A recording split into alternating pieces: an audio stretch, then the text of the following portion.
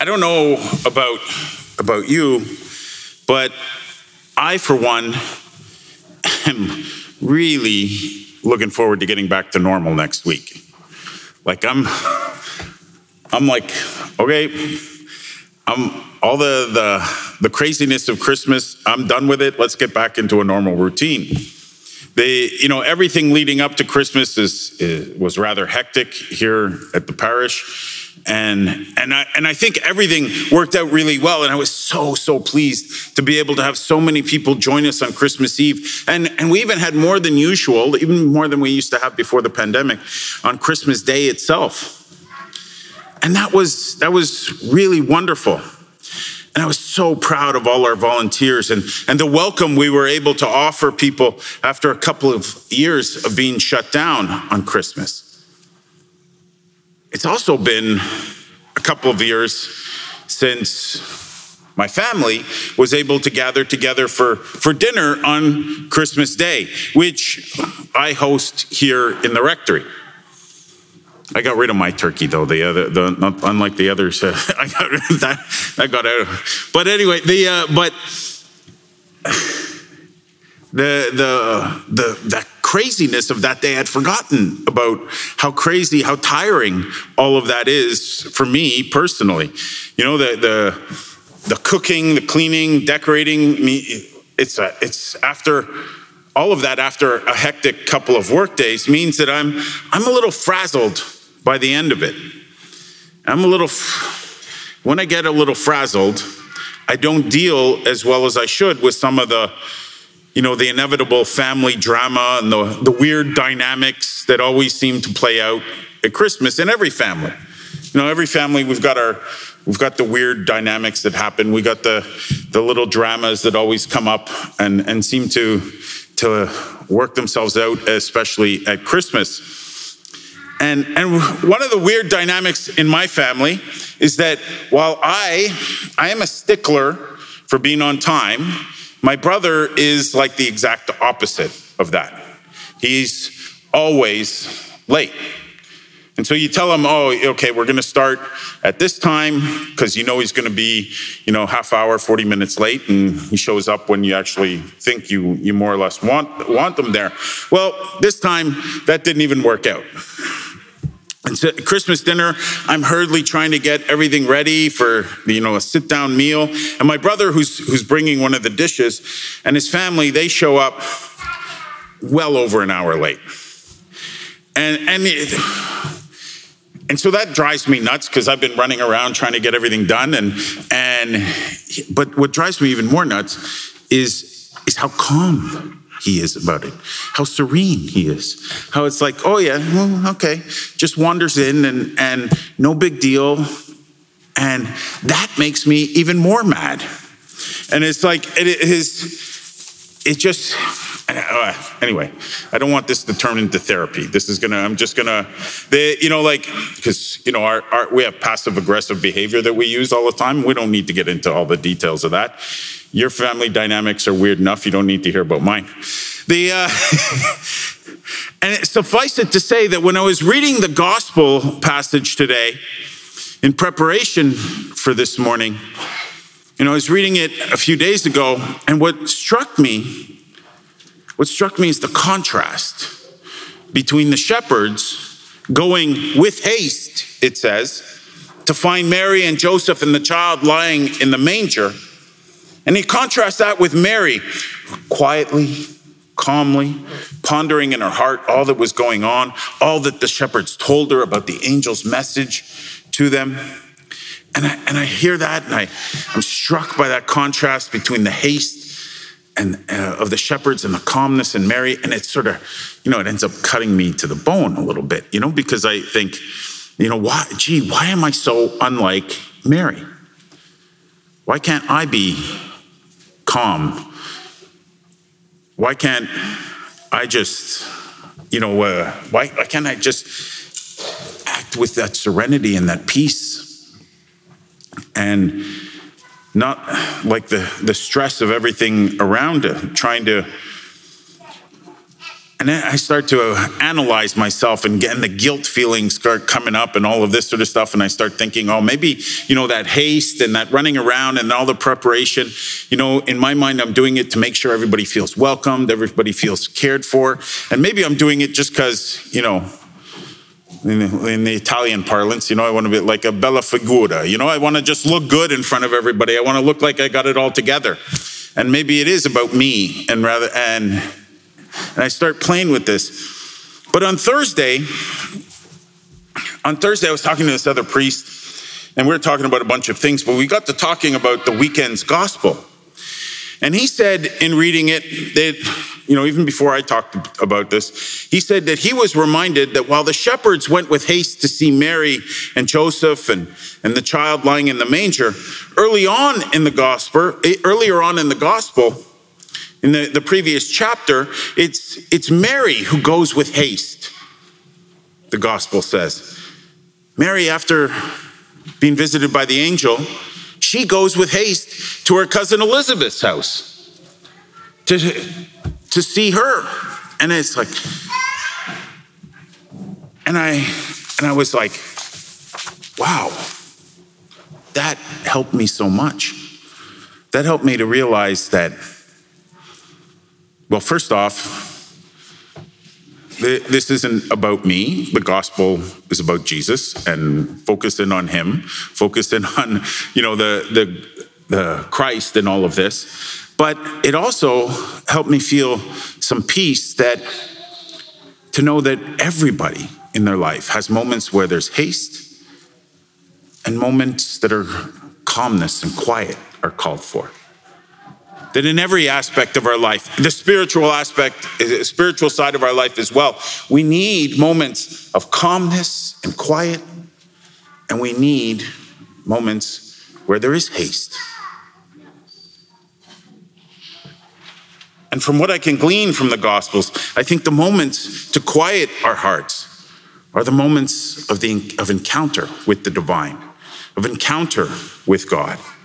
That's when we're called to just try and experience him, to be with him, to reflect on his presence in our life, on his work in our life. And then it seems to me there are moments of haste, and those moments of haste in the gospel are moments when we are called to go and proclaim and to praise God, praise him for what we've just experienced, and proclaim what he's done in our life. We heard at Christmas that the shepherds are quiet when the angels speak to them. The angel starts off by saying, "Do not be afraid." The angel wants them to quiet their hearts, to not let fear and anxiety rule, to just be still and be with and listen. And they're transfixed by the presence of the multitude of the heavenly hosts, it says, who sing glory to God in the highest heaven. But when the angels leave, then the shepherds go with haste to see the Messiah that was announced to them and to tell Mary and Joseph all that the angels had made known to them. And then with Jesus in the Lord's presence, they take it in. They're with the Lord. And then they go out, it says, they go out glorifying and praising God for all they had seen and heard.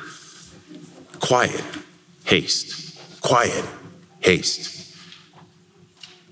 And then Mary too, when she encounters the angel Gabriel, who announces to her that the Holy Spirit will come upon her and that she will conceive a child who's going to be the Messiah, he starts off by saying, the angel Gabriel starts off to Mary saying, "Be not afraid." Again, calm the fears and anxieties and just be with the Lord. This moment with God and the Holy Spirit, this is the time to be still and experience the presence of God. And then afterwards, she goes with haste to her cousin Elizabeth to announce all that she has experienced, all that she has seen and heard. And so I think for all of us, just like Mary, just like the shepherds, there are moments of haste and moments of stillness in all our lives. There are moments when we ought to act with haste, either to go and encounter Christ, but often to share with others our experience of the Lord.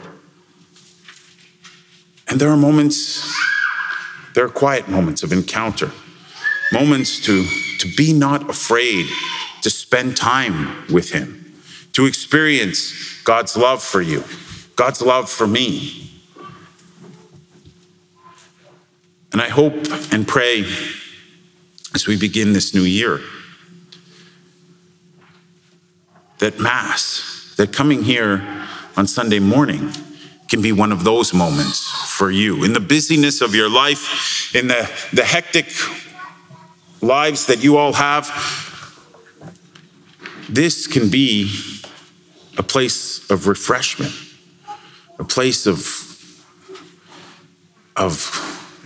quieting your hearts, to be able to be with God.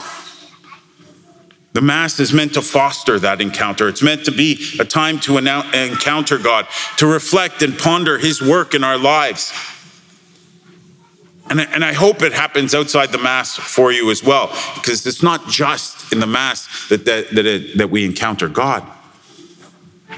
But in the Mass, we can encounter him either in the Word that is proclaimed, in the Word of God that we hear. We can encounter him in the Eucharist, in the great sacrifice that Jesus makes of his very self for us. And we can encounter him in the people with whom we are gathered to praise and worship our Lord Jesus Christ. I want this to be an oasis for you this coming year. I want this to be a place where you find refreshment when you come here. And I recognize that we come with a myriad of distractions and things going on in our head. I get it. I get that when you come here, sometimes it's a struggle to get, your kids dressed, and especially in the winter, to get all those boots on and everything and to get here. I get it. And don't worry, if you show up late, I'm not going to get upset. The fact that you're showing up, that you want to be with God, that's enough for him. That's enough. Therefore, it's more than enough for me. And I get that there's a myriad of distractions when you're here, that you're all up in your head sometimes. I come here like that too sometimes. And I'm not always successful at putting all that stuff aside and focusing on God's presence in the Word, in the assembly, in the Eucharist. But when I do, like last weekend at Christmas, and all those Christmas masses, when I do, it's wonderful. I do find myself just wanting to be with the Lord. I find myself tearing up at just being in his presence with all of his people gathered together. And I don't want to leave. But I'm also struck by the words we use at the end of Mass. Those words that are become familiar and sometimes we don't even pay attention to. But they all, we can say, go and announce the gospel of the Lord, or go in peace, glorifying the Lord by your life. But the verb in it is go. I think I'm struck today by the urgency of those words, by the need to go and be a witness to God in the world, by what we say and what we do. I'm struck by the world's need for a Savior, even though they don't know that they need a Savior. And I'm struck by the desire I have for people to encounter him, to go out and encounter him to let me be a reflection of his love to the people I encounter.